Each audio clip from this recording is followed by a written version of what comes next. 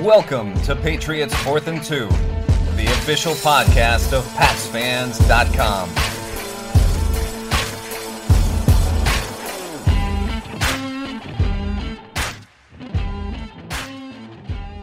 And welcome to Patriots 4th and 2. I am your host today, Derek Havens, and joining me as always is Mr. Steve Balistrieri. We are both PatsFans.com bloggers. Today we're going to be discussing a couple of the coaching changes, some team needs, and the East West Shrine Bowl.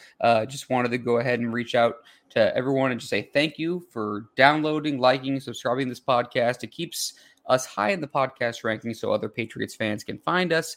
And I also want to give a shout out to Mr. Russ Goldman, who is our normal co-host, but can't join us today. So it's just Steve and I. We're doing the duo show today, I should say. Steve, how are we doing today, my man? I'm doing good. I mean, there's never a dull moment when it comes to the Patriots. We all know that, and there's been a lot of good news so far this spring. I mean, yep. We knew they needed to make real big changes on the coaching staff, and so far they're doing quite well, I think, with this offseason. I mean, we won't know for sure until we see the product on the field, but I think everyone breathed a sigh of relief when they hired Bill O'Brien, then Adrian Klemm, and O'Brien's protege, Will Long. So I think things are trending the right way this year. And I mean, I listened to that. I know we'll get to it much later, but we listened to that Tom Brady podcast with Bill Belichick and, Gronk, Patrick Mahomes, Peyton Manning, a couple other people, including Brady's parents. They stopped in just to say hello. But I thought that was a outstanding podcast, and we'll talk about that. But that was some good stuff. I agree. Yeah, we're definitely going to get into that. I mean, man, there's a lot to talk about. So we didn't do a show last week. We took a breather. I know Russ was tied up, and honestly, I'm busy too because, full transparency to everyone listening, I'm getting married in 10 days. So I got just that's busy.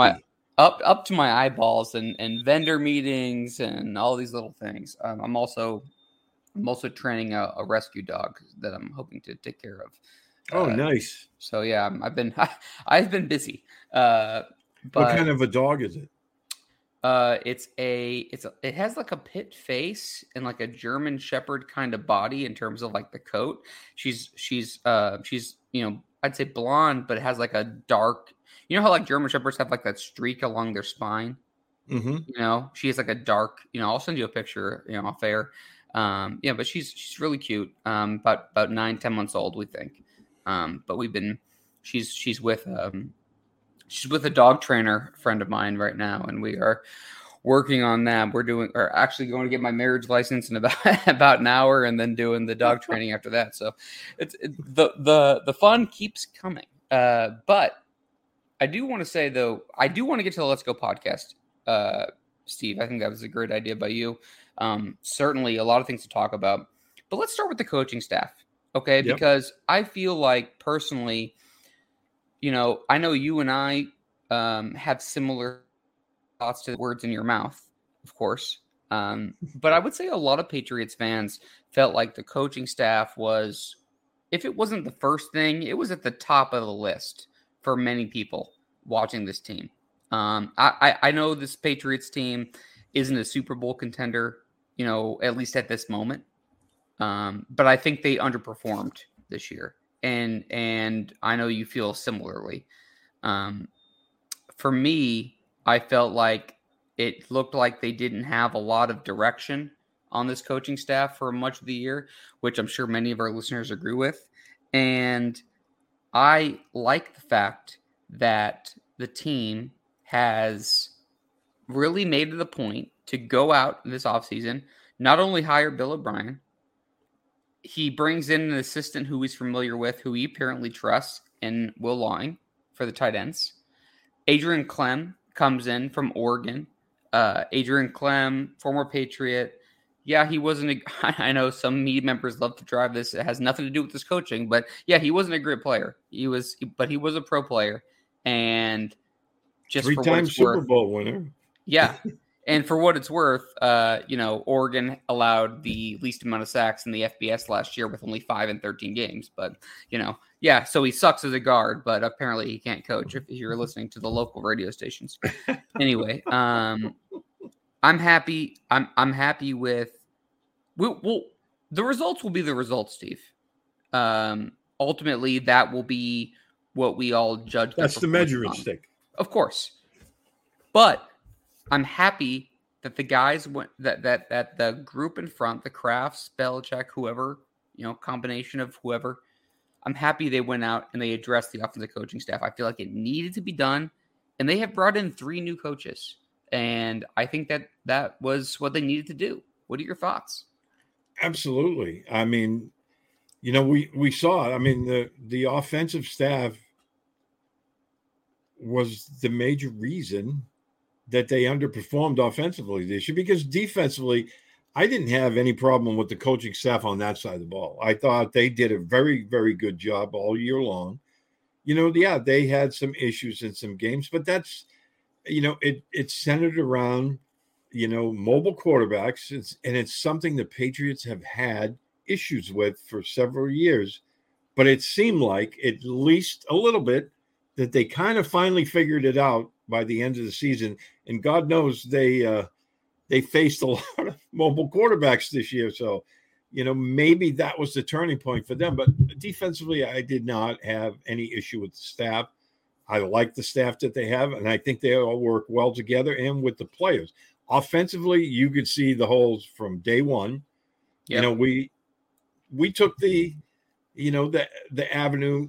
You got to let it play out, and we'll see if they can figure out how to make it work. And they never did.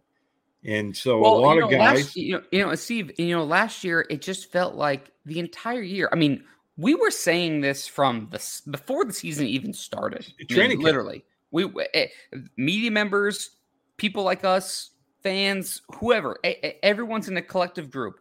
Everybody questioned every single thing they did last year from the jump because it made no sense.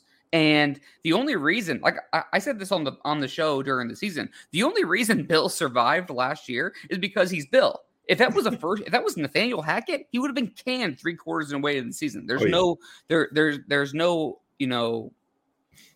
other thing in my mind that would allow someone to keep their job like that unless you're an established, tenured coach. But they went out and they addressed multiple things, and that at least has to give you at least a little bit of peace of mind, right, Steve? Like, I mean, it has to give you a little bit of like, okay, yeah, maybe this team isn't, up there with the Chiefs and Eagles, hypothetically, but they're better than what they showed last year. And we said that so many times.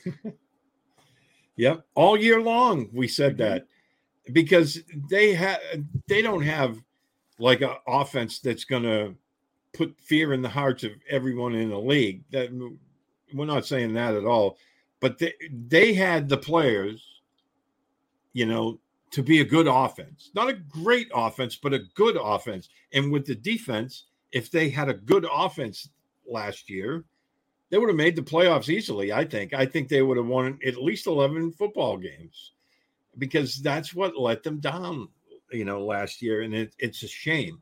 It's an absolute shame because I thought, they had a shot to make the playoffs legitimately.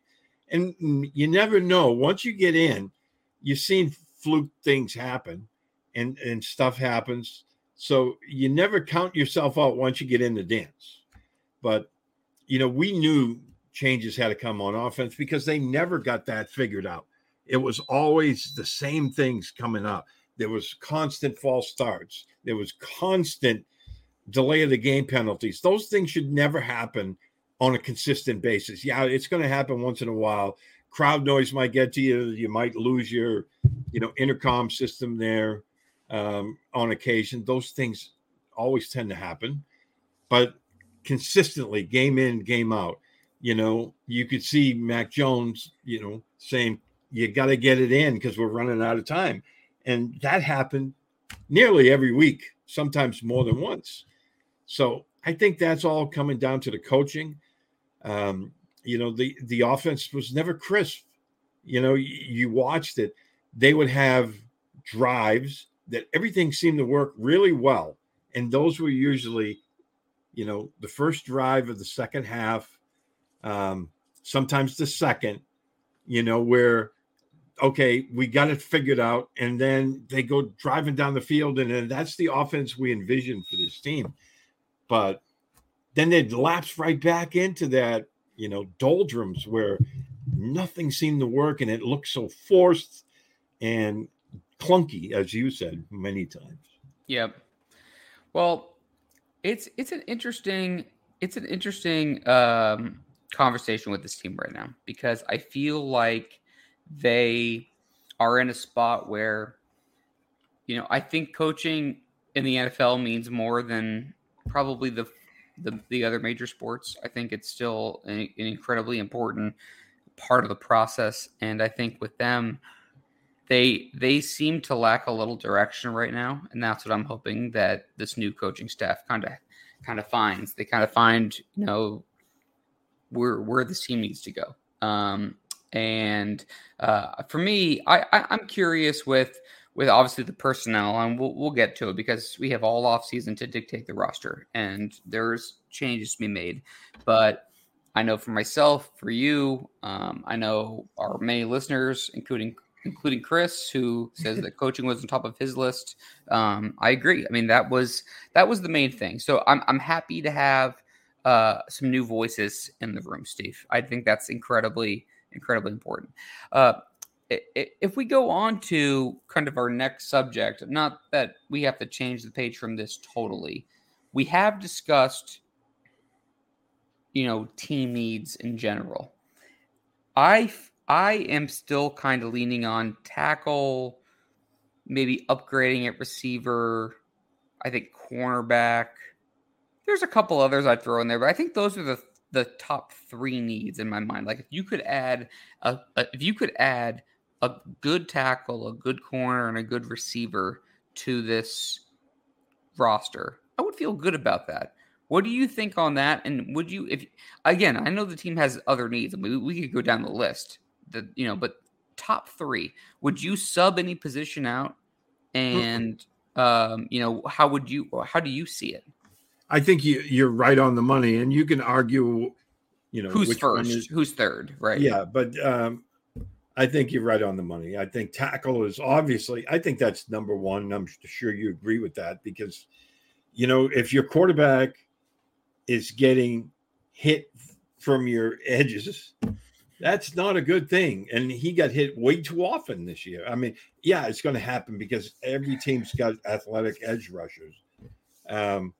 But not to the extent it was happening this year. And he consistently had a run for his life, which is not his forte, I guess you could say. Yeah, it's not where he's making his money. Mac Jones isn't making money running from. No, and nobody's going to confuse him with Patrick Mahomes or Jalen Hurts, Josh Allen, at all.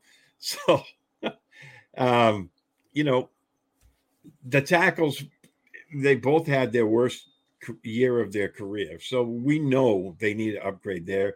I think they need a dynamic wide receiver, and Tyquan Thornton still might fit that bill, but I would like to see him get an experienced guy in rather than draft another rookie.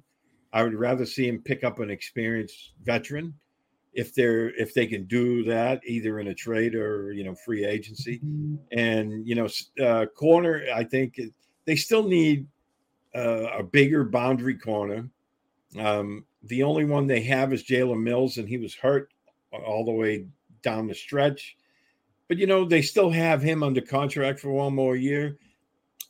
I could see him being moved to free safety if they, I love that you just said that. I'm sorry to cut you off, but that's okay. I love that you said that because people forget. I wasn't okay. So maybe people who've listened to the show in the past have heard me talk about this. When that free agency period happened, one of I had two people that I wasn't happy about the Patriots signing a couple of years ago, and that was Aguilar and Mills. Mills has surprised me. Aguilar has been kind of what I expected. Okay, and I don't mean that as any really disrespect to him, but it's kind of what we envisioned him being here. Mills, people forget, he was a corner that was good early, then got in trouble. But people forget that he was really good for Philadelphia his last year there as a safety. And I don't know if the Patriots are going to do this, Steve, or not. But if you're telling me the Patriots re-sign Peppers and they have Duggar, Phillips, Peppers, a couple of them roaming between strong safety in the box, tight end coverage, whatever, and you're telling me you have someone like Jalen Mills in the background, I would feel good about that. I like his ball skills. I like his awareness. I think both of those things are strong. I think he struggles in coverage. Okay, so he's not a corner, but I think he's a DB that has a good head on his shoulders, and I like his fit here with New England. I do not think people are talking enough about that possibility, Steve. Share your thoughts on that. Because, I remember when they signed him that a lot of people were kind of trying to read the tea leaves and wondering if I certainly was. Yeah. Yeah. If, McCourty was going to retire and Mills was that safety valve. Yeah. He can play corner, but he can also move back to that free safety role. And then they ended up needing corners. So he was pressed into strictly being a cornerback. But, like you said, he's got good size. He's got very good ball skills. I think he would fit seamlessly into that. And that way, if they end up drafting a free safety, there's no rush to push him into the lineup. We all know Bill likes his vets. So maybe they sign, they have Mills for one more year, and maybe they sign him to a year extension or whatever. And then if this rookie starts showing something, then they can move that guy back in there. And so what I'm thinking, Steve, is like, okay, you take a guy on day 3 who's athletic, and maybe he's not put it all together yet. Mm-hmm. But you sit him behind a couple of really, really good, solid veterans. I mean, I'm not saying I know there's not any all pros in that safety group for the Patriots, but I think there's some good players there. Oh, and some excellent players. And so it's like, yeah, take an athlete. He's not ready to start. We're not asking him to start year 1. We're asking him to start maybe year 3. It's like get a guy, put him in there. I think that their group is good. If they can, I know that I feel like Jabril Peppers hasn't been talked about enough.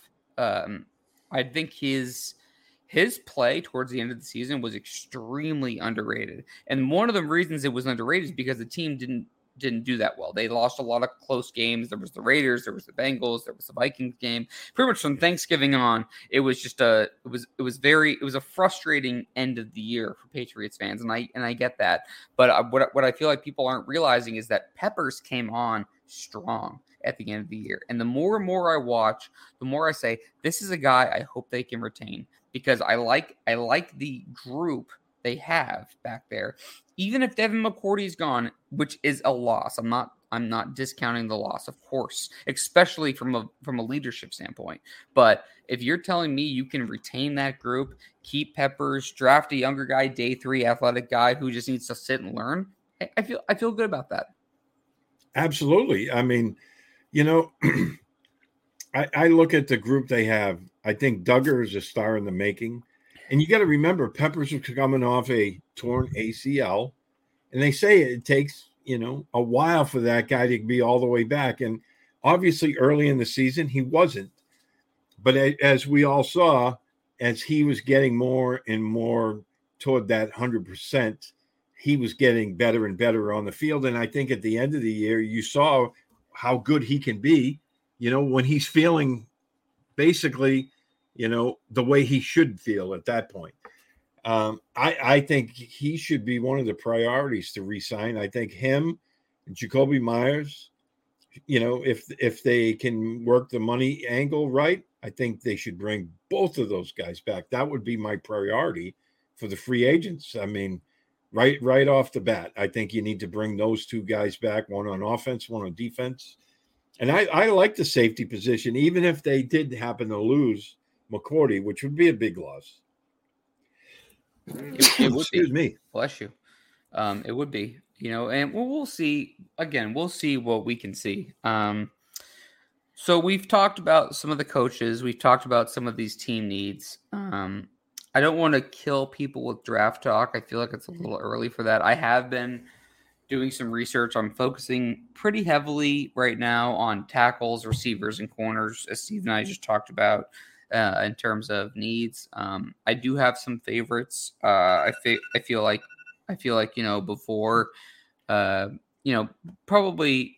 in the next few weeks we'll start getting into the names. Steve, and free agency has a lot to do with that. By the way, thank you, Chris. He said, "Bless you too." Chris is the best. That's awesome. So I appreciate that from across the pond, Chris. You could hear that sneeze probably from there. But I think I've been doing the same thing. I mean, I'm looking at tackles, wide receivers, corners, safeties, specifically free safeties, but I'm thinking to myself, we don't know until free agency rolls around how it's really going to go. Because if they pick up, like one of the guys you mentioned, the guy from the Chiefs, that right tackle, they pick a guy like him. No, the 49ers, Matt McGlinchey. 49ers, I'm sorry. Yeah. Yep. I'm drawing a blank on his name right now, but they pick up a guy like that in free agency. Well, now, they could still pick up a second tackle in free agency. You never know. But now it's not as dire. It's still a need, definite need. But if they pick up a left or a right tackle in free agency, then that kind of eases that. Now you're not double dipping in the draft for a guy. You might double dip later on. Obviously, so let's say, some depth. Steve, let's play this out. Let's say they do draft. Okay, hang on. Let's say they do take a very high-end veteran tackle, and they give him a ton of money. Whatever. Who cares about the contract? It's not the point of the conversation. Well, let me ask you this before I even say that. What is, if you had right now, you have to pick what position they are drafting at 14. What position are you taking? Forget how the board falls. Forget anything like that. It's just saying if anybody was available at 14, doesn't matter. I would go left tackle. Okay, so if they throw a bag at a veteran tackle, okay, and they get a good one, is your thought still the same, or what position would you move to next? If they got a left tackle, because I know that they still have Trent Brown coming back, then I'd have the option of moving him back to the right side where he was more comfortable. Yep. And so I'm still going to try to draft a tackle in maybe the second or third round if there's a good one there for a right tackle. And then there's no rush to push this kid into the lineup because Trent Brown is still there. Now, if Trent Brown plays like he did last year, maybe that push will get a little more accelerated. But I think if they moved him back to the right side, I think he'd probably – I'm not going to say he'll be fine, but he'd be better. Okay, so you would still – but you would – overall, you would still feel like, okay, I probably could wait a tackle if they did that. Because basically my point of the matter is the fact that, there's a lot to be decided. There is. Oh, yeah. I mean, I understand. I mean, I'm as passionate as everyone, and I totally understand where people are coming from in terms of, I guess, where the team needs to go, etc. But I would also tell people, well, yeah, as much as that's true, you also need to go through the process, and the process is free agency and, so many things that are they're gonna change this conversation that we're having right now. And I agree with you. I think tackle is probably the biggest one. But I do think they can. I do think that they underperformed at receiver this year. I also can think that and say they don't have enough. I think they have enough if you had a guy like Brady, Mahomes, Josh Allen. I think they have better than what they showed. And I think a very good quarterback could elevate those guys. But I don't think that Mac's at that point right now. And I think you need to get him a guy. I'm not in favor of DeAndre Hopkins. I want to circle back to that in a hot second. But I do think tackle is the biggest need. Receiver and corner right there. You can debate them, but I think tackle is by far the biggest need on this team. Yeah, I think so too. And again, I mean, you're looking at wide receivers. Hopkins and Bill O'Brien didn't really get along in Houston, and Hopkins made that clear after he was traded.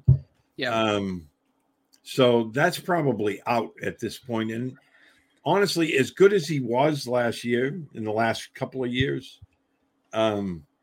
he is on the wrong side of 30. And you're kind of leery about throwing a bunch of money at a guy that might start breaking down, you know. So the Bill O'Brien, the Bill O'Brien stuff, I totally agree with you on. But I also kind of feel like, you know, if it came to it, I think they could coexist. I'm not really worried about that. But I think it's a factor. I'm just not really overly worried about it. But what I agree with you on, especially, is the wrong side of 30. And what people need to remember is Hopkins is terrific. I mean, he is a phenomenal receiver. He's also going to be 31 when the season starts. He's going to cost you a fortune. And I know that, like, him and his agent, like many other NFL players do, they said that it was a mistake with the whole steroid thing. I'm telling you right now, it doesn't matter if it was a mistake or not a mistake. If he gets caught again, he's gone for a year. Mm-hmm. He could totally F you over, and accidentally, you know, and I look at him as a very good player, would love to have him on my team, but I'm not going to overextend. If I'm the Patriots, I'm not overextending myself. I'll give you, I know this sounds like a joke. I'll give you maybe a round 3 pick. Like, I'm not going to give you a lot. I'm not going to give you a lot because my expectations are low. And by the way, if this was a Tom Brady led team, if this was a team that I deemed a contender right now, I might consider a heavier compensation. This Patriots team is not a receiver away. I'm saying the same thing I said 3 years ago with Cam Newton. This team isn't quarterback away. This team isn't a receiver away from winning a Super Bowl. This is a roster flip. Okay. Yes, DeAndre Hopkins would absolutely help Mac Jones. I don't think anyone would doubt that. If you watch the guy play for 2 seconds, you know he's an absolute baller. Oh, and he would help all the other wide receivers on the field too, because 1,000%, because there's the domino effect. Yeah, because he's going to draw all that coverage to him, and that's what he's used to doing. Yeah. Whereas, you know, if you bring in him, that's going to elevate those other guys around it. And I believe a guy like O'Brien as an offensive coordinator would be able to utilize that, because the other guys they have a good, they're not great. I'm not saying that, but they have good receivers, and they have 2 good tight ends that they did not use properly. Yeah. And I agree. So if they were to bring in a quality veteran wide receiver, the guy I would really like, which I don't think they have a snowball chance in heck about getting, is T. Higgins. Okay, let's talk about. I do want to take a break here in a second, but okay, let's talk about T. Higgins for a second. I know that many people have kind of targeted him. What would you give up for him? Because here's my quandary. Okay, here's my dilemma. I wouldn't give a 1st-round pick for him. No, I think he's a very good player. I certainly understand his value. I would rather him than Hopkins because he's a younger player who can grow with Mac. We've talked about that on the pod for over a year. And he's a dynamic player. I don't see a scenario where the Patriots are in a position to give up a 1st-round pick for him. No, I think you would have to. And that's what I think you're going to have to do. Yeah, well, you never know. I mean, maybe a 2nd-rounder, but even then, let me ask you a question before you answer. Do you feel good? You're the Patriots. 1st-round pick, whatever position you want, whatever. 2nd-round pick, you get T. Higgins. What do you think? You doing that? Yeah, because if I told you we already know what T. Higgins' worth is, and we drafted him in the 2nd round right now, I think we'd all take that. Okay. Because I think he's a very dynamic player. He's proven in the NFL. He's still very young. I think he's what, 25? He's 25. So he hasn't even hit his peak. He's yet. entering his prime. Yep. So he's got another 5, 6, 7 years, Yeah. And so Chris has mentioned Jerry Jeudy twice. So yep. Um, Here's the thing with Jerry Jeudy. I think he'd be an excellent player here for the system they used to run, Steve. I don't know how you feel. And I'm kind of entertaining this question because, Chris is just the man, and I like his commentary. But I kind of run into a similar situation. I don't want to say I know him and T. Higgins are not the same player. Okay, they're different players, but I have a hard time justifying making those kind of moves with this team right now. And I know that sucks, but it's the reality of the situation. At least for me. I don't know how you feel. I just feel like, hey, they just need a lot, in my opinion. They have a lot of holes to fix, and one receiver is not going to fix that. So, so I do think that's a big deal, and everything you're saying is 100% correct. I agree with Chris. Like these players would absolutely help. I'm not discounting that, but I also am a little worried about giving up any kind of capital to build from the future when they are in the position they're in right now. What do you think about that? Yeah. But I look at Judy's a young guy as well. I think he's only 24, and he's a guy that knows Mac. They actually never really played together, if I remember right, because when Jeudy was it Jeudy that never played with him, but they roomed together? Jeudy and Mac? Yeah. Yes, I think they stayed together at a camp in Alabama, if I'm not mistaken. Yeah, and I think they roomed together at Alabama, but that was the year. Correct, but they didn't play together though. Right. But they knew each other well, and they like each other. Obviously, they were roommates. So, yep. He's a guy that could grow with Mac. They grew up in the same system. O'Brien knows that system as well. They could incorporate some of his route trees with what they ran at Alabama. That's why I would be in favor of a guy like Jeudy if they could get him for the right price, because I know Denver is in salary cap hell too. But, I'm wondering, is Jeudy going to get moved, or are they going to just slash the roster in other spots? And if they move him, who would they trade him to? I really doubt they would trade him to Kansas City. Yep. Because they're in the same division and they don't want to see him twice a year. But I don't know. He's a guy, like I said, he's young. Him, the quarterback, and the offensive coordinator all know the same system. So I think that has the potential to grow, and I would love to see that if they could make it happen. Eventually Judy's going to want to get paid like everyone else, but if he's producing, I don't have a problem with that, especially with a guy his age. He's young. I wouldn't be against it. And granted, you're right. They're not one player away, but these are the moves you have to start making to build up, your offense around, your young quarterback. Now, and I'm a huge hypocrite, Steve. I am. I am. I can't help it. As much as I just said to you, they're not a receiver away. I also know they need more talent. So I can sit here and say one thing but mean another. I go back and forth. Everyone who's listening can hate me for it, but I'm telling you, I'm conflicted because part of me. Well, here's the thing. I don't care if you're listening to this podcast and you're a Mac Jones fans or not. If you are with or without Mac Jones in your Patriots future, for the listeners, whatever. I'm telling you this right now, and I believe this to my core. It doesn't matter who's under center. If you're not a Mac Jones fan, that's fine. But you need to put the surrounding pieces around him to see if he's successful or not. And by the way, if he's not the guy, which again, I'm talking to people who don't think he's the guy, that's fine. At least you're setting the next person up for success. See, to me, that's the thing. It doesn't matter if you think whether Mac is or not the guy, we will find out.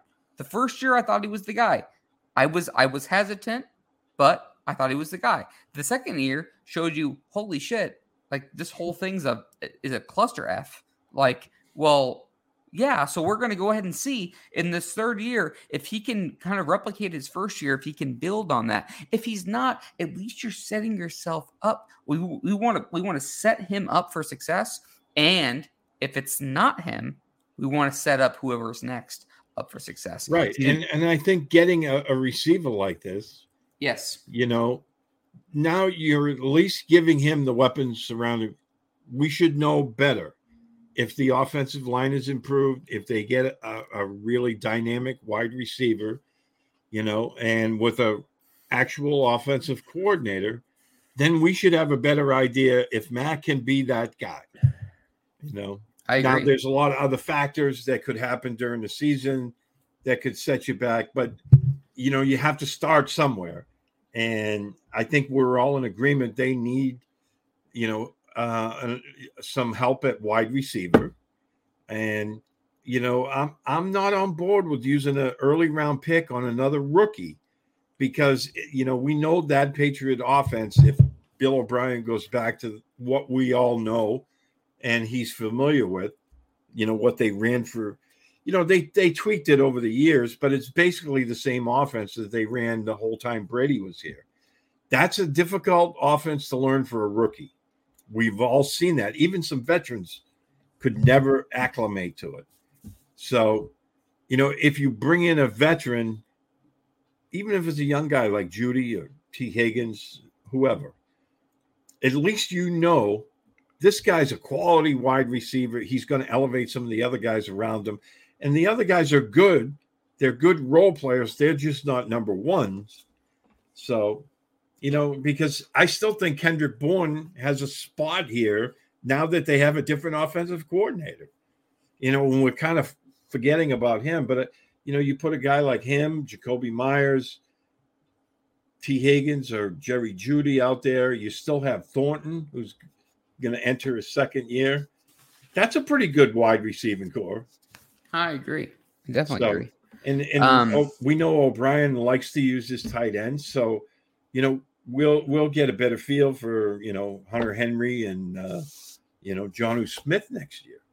So let me ask you this, and I do want to take a break here in a second, and then I want to talk about the Let's Go podcast. In terms of, let's say they draft and invest at tackle, okay? And I don't care who you want to sub in for receiver, but let's say they make an upgraded receiver. I'm not saying all the positions are going to change. I'm saying one player, whoever it is in your mind. Okay, so they're investing at tackle. They've both veteran and high in the draft, and they upgrade a receiver. And they've added Bill O'Brien. Don't you feel like it's really on Mac? Like I feel like this coming year is really on Mac to.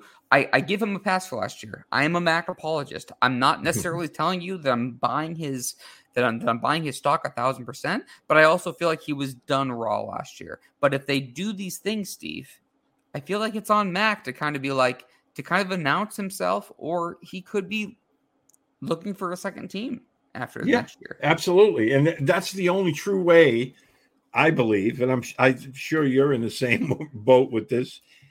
That's the only way you're really going to get a feel for him. You right. Can't not put him in a position to succeed.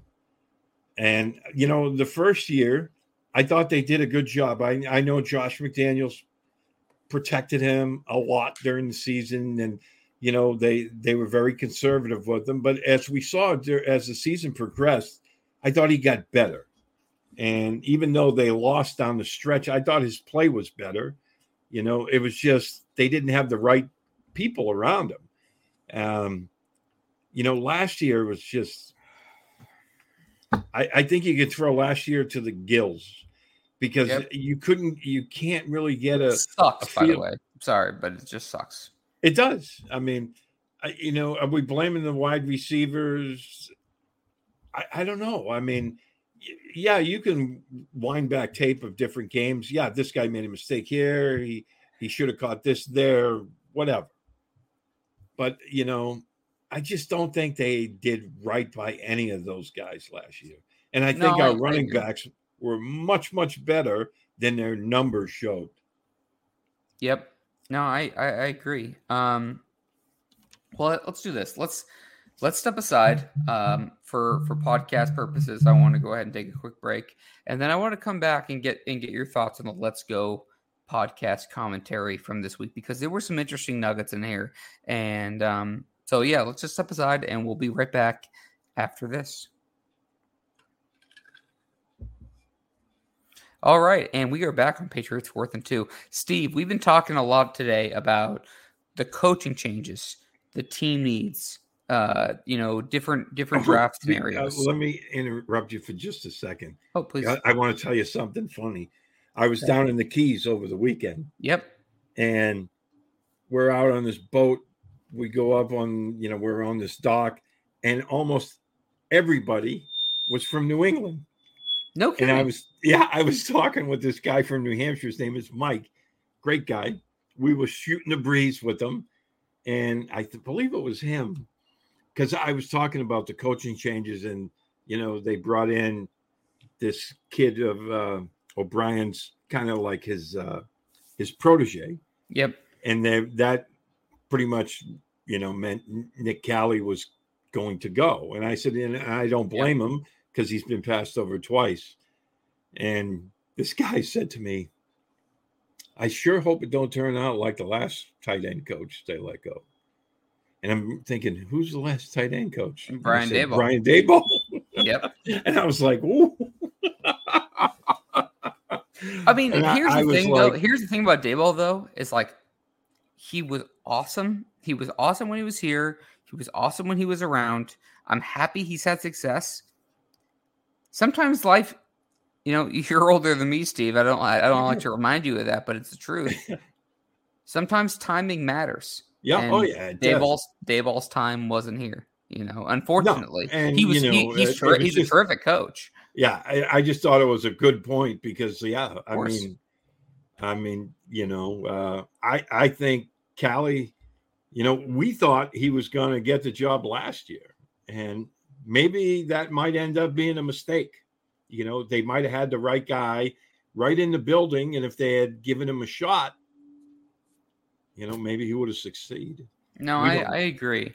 And so this back end of the podcast, I want to talk about, we talked about a lot of things up front, and all those things are relevant, and there's so much to talk about. I know it's only the middle of February. The Super Bowl hasn't happened yet. I do want your take on that, by the way. So we are going to end the show with your Super Bowl, prediction. So keep that in mind if you haven't thought about it yet.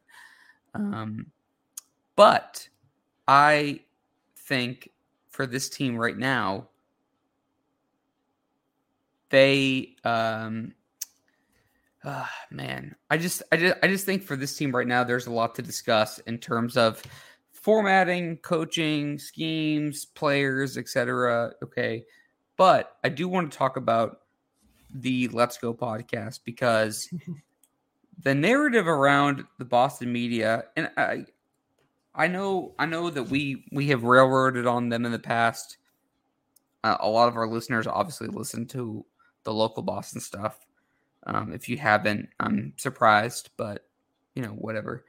I would say I'm a little. I guess I don't know how to form this. If this is not good podcasting, I don't know how to form the sentence I want to say. I basically am saying that I am surprised a little bit with the media take on this. I was shocked to see Bill as a guest on a podcast with Tom. I think that it was awesome.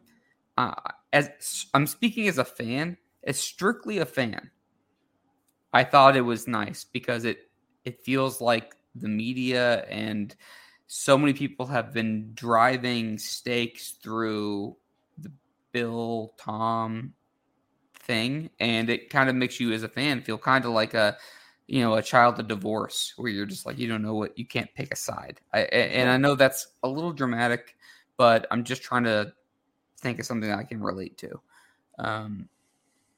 I wasn't expecting, Steve, I was not expecting Bill to be on the podcast. And yeah, he threw his flowers, and we've heard them compliment each other before, but at least for me, Steve, and please share your honest opinion.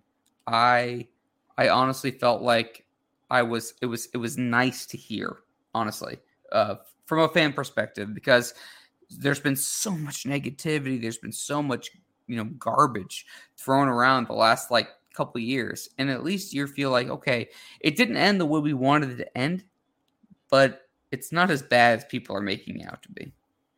Absolutely not. And, I hadn't listened to the Boston reaction to the podcast, but I wasn't surprised by that at all, because they've been pushing this narrative that the rift was between these two, and that's why Brady left. And I don't think that was the case at all.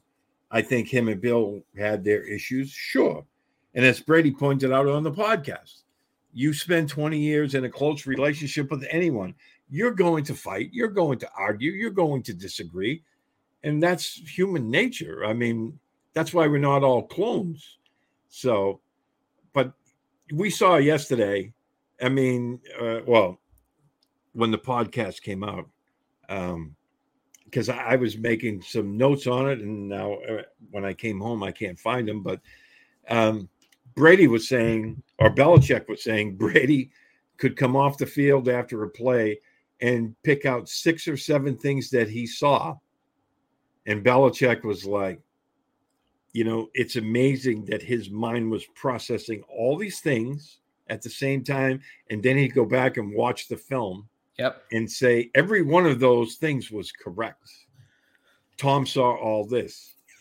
And, and then Brady got choked up a couple of times because Belichick did mean so much to him. And the part I liked the best was that Brady made it very clear that the Brady versus Bill nonsense was exactly that. I love that he took a dump all over that storyline. I love it. Every second of it, I loved it. I mean, it was awesome. It was, if you want to tell me that it was drawn up before, I don't care. It was drawn up. They both agreed to do it. They both had genuine emotion. It sounded like in the conversation, Steve, like it was like, I've heard people already talk about how it was overblown. How of course it was. Those people. Even the morning show on 98.5, Mark Bertrand, and I like Mark. I really do. I don't think he's a bad guy. I thought he had a shitty fucking take. Excuse me. But I thought he had a dog crap take about this whole thing, talking about how, it was all contrived and it wasn't authentic. I mean, what they literally can't win. There's nothing they can do that's going to satisfy everybody, right? I mean, there's nothing they can do. I mean, the media's how many podcasts does Bill do? I mean, in 23 years, Bill's done one. What? He sits down with Howard Stern and Tom. Besides that, none. He didn't have to do this. No one paid him to do this. Maybe Tom paid him to do it. I don't even care if he did it or not. It didn't matter. Bill doesn't do podcasts like that. He's done one podcast. This is authentic. Bill does not. I promise. I don't know Bill personally super well. I'm telling you right now, there's nothing that he does that he doesn't want to do. If he didn't want to do this, he wouldn't do it. That's absolutely correct. And the fact that he's never appeared on a podcast until Tom invited him says bingo. Because, my whole take on this, the Boston media was trying to drive this home, that there was this massive rift between these two.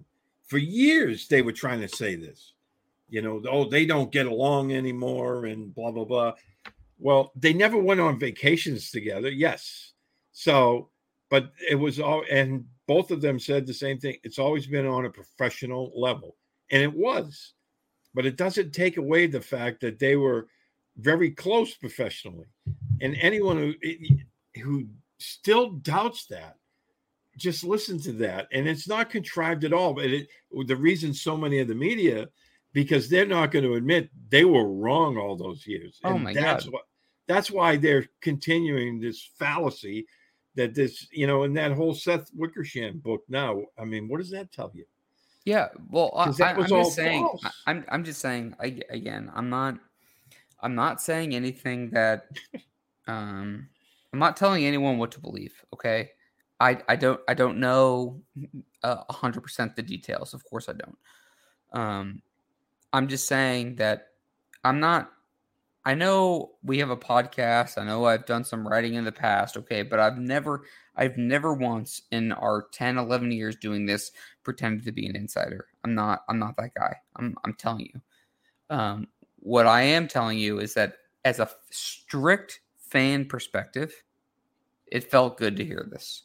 It did. Oh. It did. And if you want to make fun of me for it, like, that's fine. I'm just telling you, it's, as a fan, it was kind of nice because all we've heard is negativity and some kind of negative slant for basically 4 years.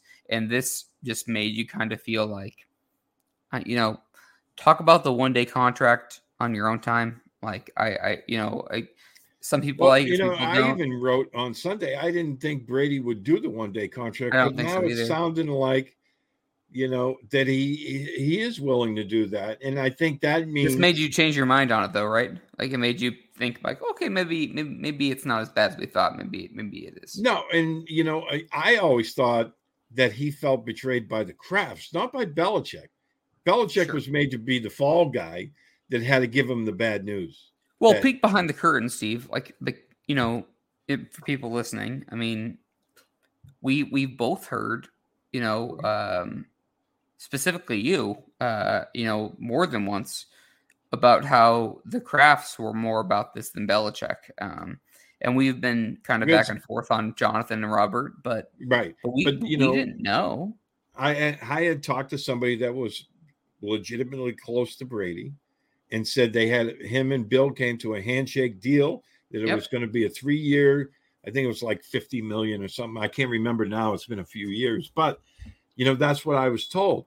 And then when Russ ran into Tommy Curran at training camp this year, he asked him specifically about that. And Tom said, because Russ said, Steve has been saying that he heard from a friend of Brady's that there was this. And Tom was like, he's absolutely right. And it wasn't Bill who pulled it back. It was Robert Kraft. Now, I had been told it was Jonathan. Yeah, we all thought it was Jonathan at first. Yeah, but that Robert was the guy. But but to be fair, I mean, please tell me if I'm wrong. I think it's that, but we don't know that for 100%, right? It's not 100%, but Tom has his own sources. You feel good about putting your name behind it. Yeah, I mean, I trust the guy that I talked to, that he was telling straight up, deal, like this is what's going on, because everything he's ever told me about Tom in the past has been 100%. Yep. So let me ask you this to end the podcast, because I want to say two things. For one, I want to say the podcast was nice to listen to. Again, as a fan, I just felt like it kind of didn't make it as bleak as some of the local Boston media makes it sound, it seems. And again, just as a pure fan, it was kind of refreshing. But let me ask you this. Based on your conversation, how do you feel about the resolution? Like, what do you think will be the end game of all this? And again, it's not a game, but like, what do you think about like the final details of this? Do you think that it's going to be that he'll be around and he'll be down to kind of figure it out? Do you think he's going to be a little aloof? What's your about Brady? Yes, sir. I think Brady realizes, I mean, he spent 20 years here. This is where he made his reputation. I mean, yeah, he won a Super Bowl with Tampa, but at the same time, this is where he made his reputation. He spent 20 years in this, in Gillette Stadium, playing for the Patriots, playing for Bill, specifically. So I think, he's all about being recognized for that. And he knows the fans, were behind him all those years. So I think he's going to be all in on that. Whether or not they do work out the one-day contract thing, I don't know.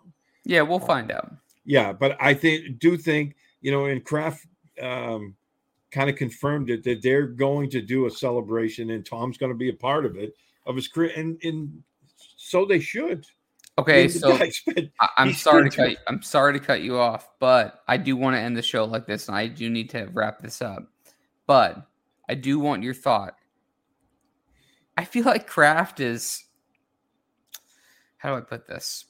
I feel like Kraft is kind of strong-arming Brady a little bit into the whole one-day contract thing. He's made a lot of public comments, Steve, and he's like, I'm not gonna. He's like, I'll do whatever it takes. I'll do whatever it needs to do. Now he's making comments today. He's doing it every couple of days, and I have no idea if Brady wants to or not. I'm just telling you, it just seems a little strong-army to me. What do you think? I think Kraft knew that they rubbed a lot of the fan base the wrong way, the way they handled the Brady situation. Which is true. And he's trying to extend the olive branch to Brady into the fan base. I mean, a lot of people were ticked about that, and rightfully so. I'm still pissed about it. I literally am still pissed about it. And I'm pissed at the Red Sox for John Lester and Mookie Betts, but we move on. So just think about it. If they had drafted Mac Jones as Brady's replacement, right? No one would say shit. Huh? No one would say anything. Everyone would just go along. But think about it. How much of that would have benefited Mac having Brady there? Of course. And he's bouncing things off him every day. And we know, some quarterbacks do not treat their backups well, because they're just like, no, because you're trying to take my job.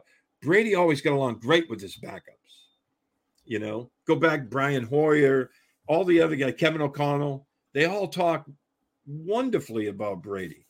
And I think it would have done Mac a damn lot of good. Absolutely. But anyway, that's neither here nor there. I think they're going to do this full-blown thing probably the first home game, or maybe even in the preseason.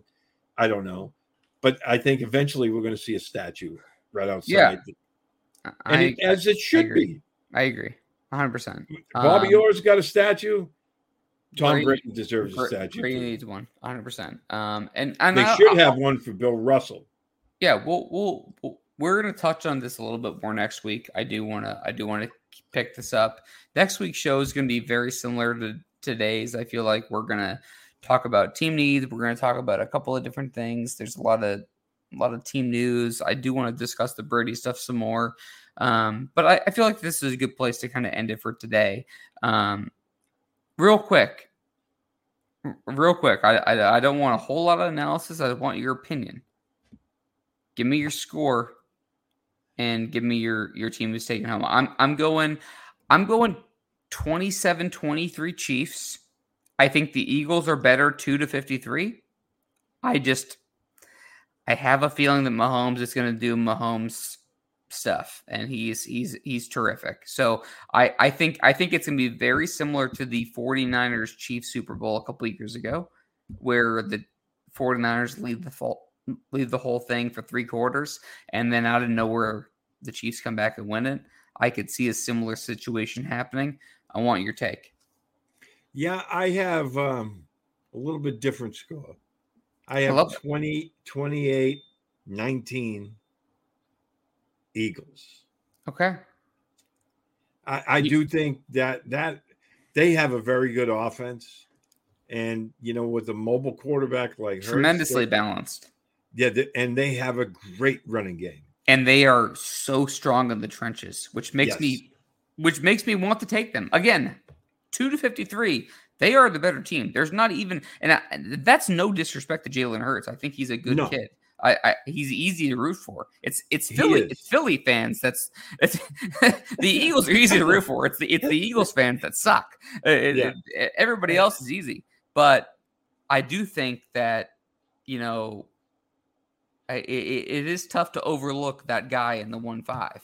Oh, yeah. I mean, but again, I think that Eagles team is so well balanced, and they're playing extremely well. Now, if the game is refereed like we saw in the conference championship game, then I think, Kansas City wins by 2 scores. But I think this Eagles team, and, I'm not a big fan of the Eagles nor the Chiefs, but I just think this Eagles team is really, really deep, and they're good. Like you said, they're outstanding in the trenches, and that's where football games are won or lost. So I'm going with Philly. Yeah, I can see that too. I mean, I think it's going to be a tremendous football game. I think both teams are really good. I'll tell you, I'm not disrespecting the Chiefs. I think they have a tremendous team.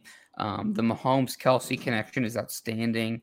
The Chiefs team reminds me very much of, and I know Patriots fans aren't going to like this, but it reminds me a lot of some of the Patriots teams in the years past, where you don't look at it and say like it's a tremendously talented team. Obviously, they're talented, but I think you look at it and say, "Damn, that quarterback is on a different level." And I think Mahomes is on that level right now. He is. Whether we'll see what he rises to or not. Obviously, as far as the Eagles go, I think top to bottom, you are just looking at a powerhouse. And it's funny, as much as this game is pass happy and just the modern day game, it still doesn't leave some of the, I guess, the bare bones kind of thoughts, which is trenches. And their defensive line and offensive line are absolutely stacked, Steve. And I'm really, really, really interested to see how that plays out. I lean Chiefs, but I don't feel great about it because I think the Eagles are just that good top to bottom. Yeah, I agree with that. But, the one thing I will say, I hope Philly takes a page out of Bill Belichick's book. Because all these teams have been allowing Kelsey a free release. And it's just suicide to do that. Right. Because he's going to leave a linebacker in the dust, and safeties can't match up with him physically enough. You have to chip him at the line. And the Patriots did that. And I'm not going to say they shut him down, but they had much better success against him than a lot of teams that we've been seeing. Sure. Sure. Absolutely. All right. So you are leaning Eagles, you said? 28-19. 28-19. All right. I'm going 27. I'll call it 27-23 Chiefs. I think if the Chiefs win, put it this way. I think if the Chiefs win, I think it's going to be a hell of a, back end of the fourth quarter for Mahomes. I think we'll be talking about that next week. We have a lot to talk about in terms of, all the moves, but, it was a nice discussion today with the coaches, and, obviously I enjoyed our time as always. Hopefully we can get Russ Goldman, back on for our next show. But I will be in next week before the wedding, before I step away for a couple of weeks. So it'll be good to go. Any final thoughts, Steve? No, it's going to be an interesting game. Like I said, I don't have a dog in the hunt because I'm not really fans of either team. Yeah. But I think it's going to be a good football game. I do too. I agree with you. I think it's going to be a great football game. Both teams are really interesting. I think the Eagles have shown their mettle top to bottom this season. And I think the Chiefs, they're doing what great teams do. They lose a player like a Tyreek Hill. They move him on, they move on from him, and they're still able to, draft a couple of guys and kind of keep the whole train moving. I mean, it's impressive. It's a testament to Andy Reid. It's a testament to Patrick Mahomes. Very interesting. Yeah, one quick final thought. Sure, of course. This morning, NFL Films had a great clip of Bill Parcells and Andy Reid And Nice. if you get a chance, check that out. That was fantastic. That's awesome. Yeah, no, I agree. It's very cool to see. But anyway, to everyone listening, appreciate you tuning in as always. Next week we'll be back on Wednesday. Not sure 100% of the time. I like to try to consistent, but I know that it's been a little difficult with all our schedules lately, including mine. So we'll keep you in the loop on Twitter on that. But again, thank you for everyone for downloading, liking, sharing. Everything you can do. Leave a review for the podcast. It helps keep us high in the podcast ranking so other Patriots fans can find us. For Steve Balichieri, I'm Derek Havens. Thank you again for listening to Patriots 4th and 2. And we will talk to you guys next week.